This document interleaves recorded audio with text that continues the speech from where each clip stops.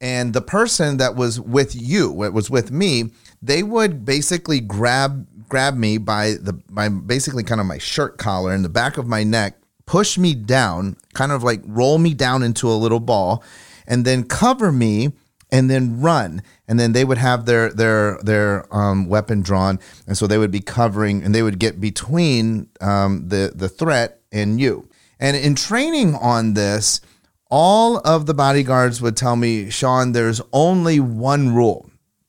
So when you're being protected and there is a threat and we are helping you to get out or navigate the threat, there is only one rule. And that rule is don't fall down.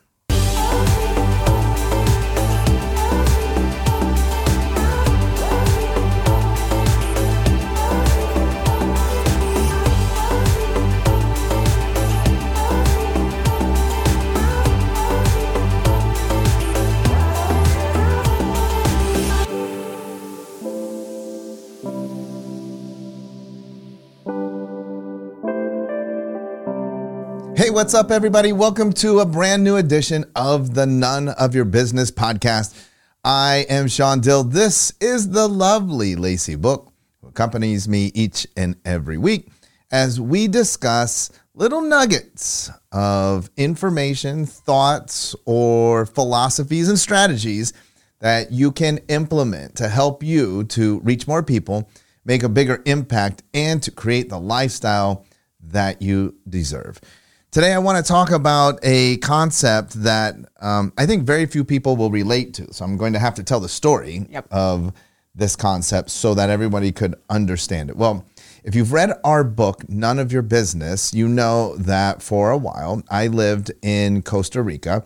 And there was a time that due to business dealings that people had, in essence, just taken out a hit on my life. And there was a hitman that was coming to get me. It was very much like Man on Fire, right? It was like having bodyguards and having to always watch your back, having to watch people's hands. You know, I learned an awful lot, although in the moment, it wasn't very fun, but you learn a lot about how all of that works. And while I hope that nobody ever is in that situation, there were some very, very important life lessons.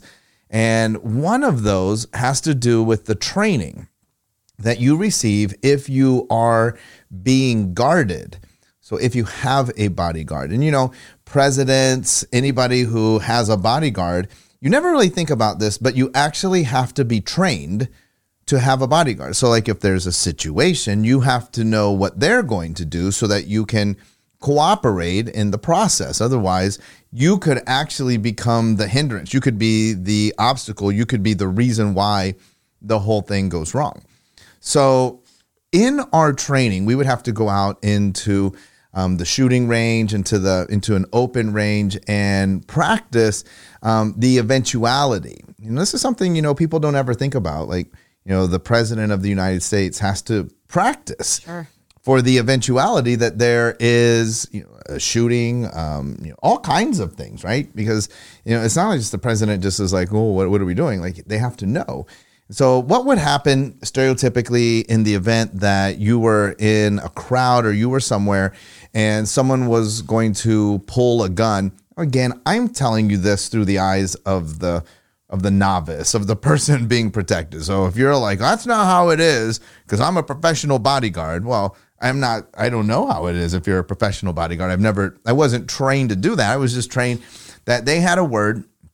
They would basically yell, in essence, gun. They would have a word that, they're not going to yell gun, but they would let everybody know. And when you heard the word in the front, they would then draw their weapons, right, and begin to identify the threat. And the person that was with you, it was with me, they would basically grab me by basically kind of my shirt collar and the back of my neck, push me down, kind of like roll me down into a little ball, and then cover me and then run. And then they would have their weapon drawn, and so they would be covering, and they would get between the threat and you. And so here's the life lesson. The reason why you have to practice that is because it's not easy to run when you're curled up into a little ball. And my bodyguard, he was a pretty big guy. Right. It's like 6'2", probably 240. People in Costa Rica called him The Rock because he looked like The Rock. He was a big guy. And so you have that basically on top of you, and you're running like all scrunched up in this little ball. And naturally, too, you have the adrenaline. So you try to run as fast as you can. And in training on this, all of the bodyguards would tell me, Sean, there's only one rule. So when you're being protected and there is a threat and we are helping you to get out or navigate the threat, there is only one rule. And that rule is don't fall down.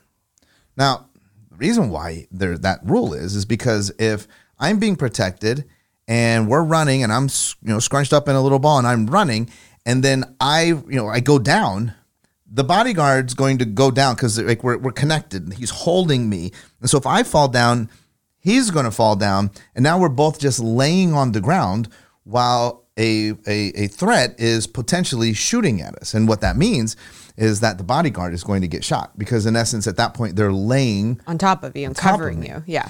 And that's the last thing they want. But their job is to get between you and the bullet. And so if you fall down, there's dire consequences for them. So they're telling, and there's nothing really that they could do. They can't control you falling down. So there's one rule. We're going to protect you. And the one rule is don't fall down. Now, this is the application for today. Well, can I just say, I think this is very relatable for a lot of people. Not that story, but probably in sports.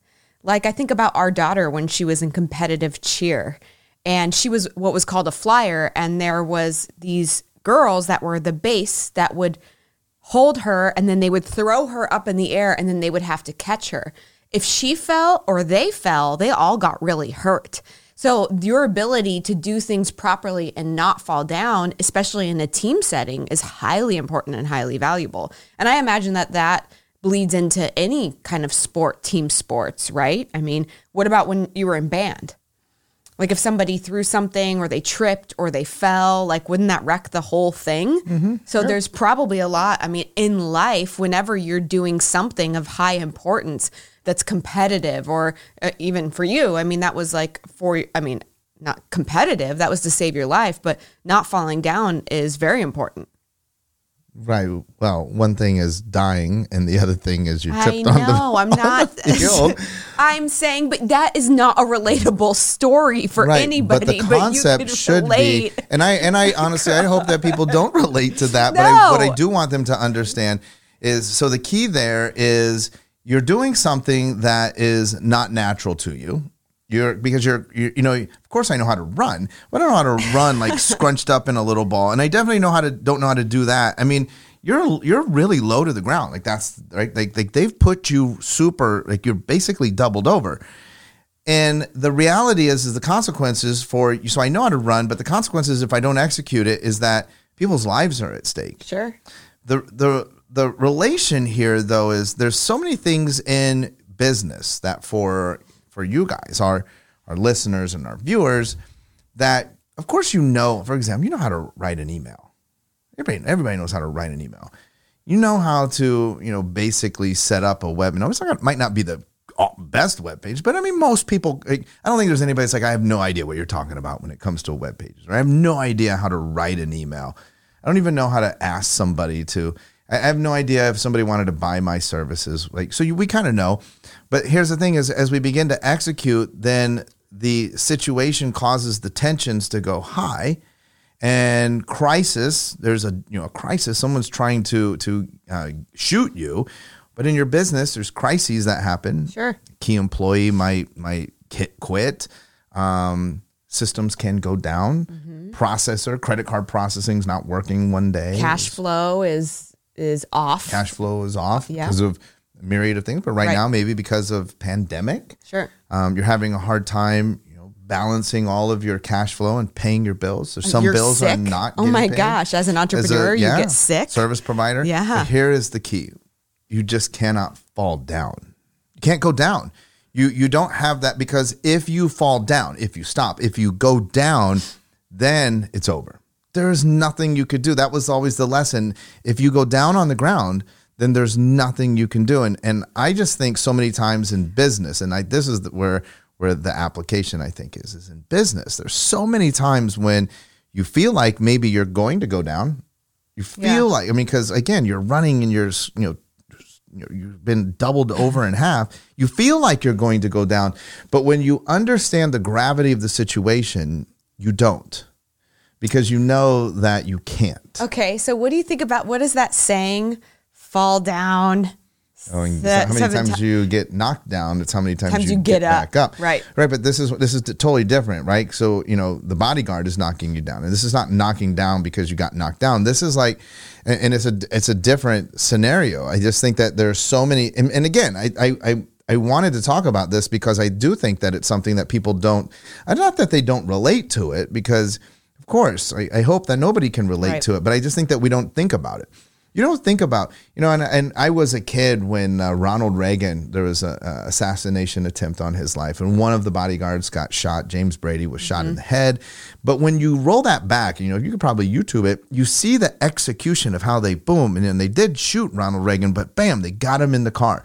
So it wasn't an accident, right? Like, it was orchestrated. He knew what to do. They knew what to do.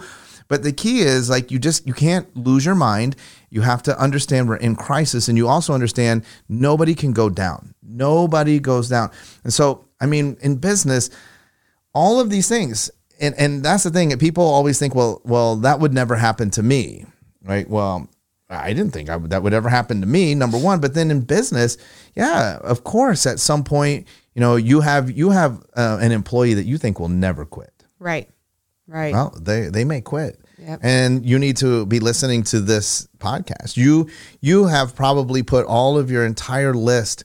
Here's another one that we talk about. So how many of you have, groups of people on Facebook? I know we do, right? We have Black Diamond Club. Well, what happens if Facebook goes down? Right. So the idea would be to create mechanisms that would allow you to have safety nets for all of the things that you do in your business. So like being able to be proactive instead of reactive would allow you to not fall. Yeah, I think there's two main lessons I'd love for everybody to take away from this. Number one, as Nick Sonnenberg said when he was on our podcast, you have to stress test your systems. Sure.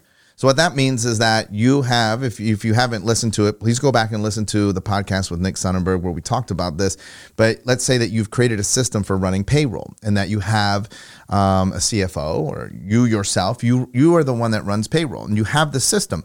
Well, the stress test is that arbitrarily one day you just assign it to someone else in the organization that has no idea how to do it. Has Zero. Never done it. Yeah. And you tell them you run the payroll. Right. And we see what happens. Yep. Right. Maybe they get paid, $150,000 on that payroll sequence. And then they're fired. But you have to stress test it. Right. Because that's what we're saying. Like, so what if the person that normally does payroll just quits the day before payroll? Are you saying we're not going to run payroll? What if the person that's in charge of XYZ things is all of a sudden gone? So you actually have to rehearse crises. I will tell you one other thing, just as an aside, because we can't make a whole podcast out of this concept. But I remember one of the things, and I believe that it was Brendan Burchard was talking about interviewing past presidents, and he had asked them, "Well, how do you manage crises? Like, what do you do? What's the key to managing crises?" And they said, "Well, you have to have the ability to slow down time, because in a crisis." Everybody speeds time up, right? Because they get all, oh my gosh, and they so make everybody, rash decisions. Yeah, right? They're just being reactionary, right? And that's the same thing. If you've rehearsed it, it's like we've been here before. Which now that's another concept, right? So you have mental rehearsal, Dr. Joe Dispenza, where you can actually, and who wants to practice in their mind crises, right? But you have to, right? I'm telling you, that's the thing. That's the sign of being prepared. And I know that you don't want to think about, any key employees quitting, but you need to right now. You need to think like, all right, so what would I do if my key employee quit today? Right? Would I just fall down? And that's the thing. So that's the second piece of it. Because if my key employee quit and I had 4 other employees and I just decided to fall down because I couldn't manage it, what happens to the other 4 employees? Right. Right, they suffer, and what happens to the people that I serve? Right, they suffer, and so we have to have these mechanisms in place, these fail safes. Yeah, I like that. And I think that's important. So stress testing your systems would be the number one thing. Rehearsing crises in your mind so that you're prepared and you're not reactionary, because that's where we make really bad decisions. Anything else that comes to mind? Well, I just think that the discussion really now centers on like, what are the crises that we are preparing for, right?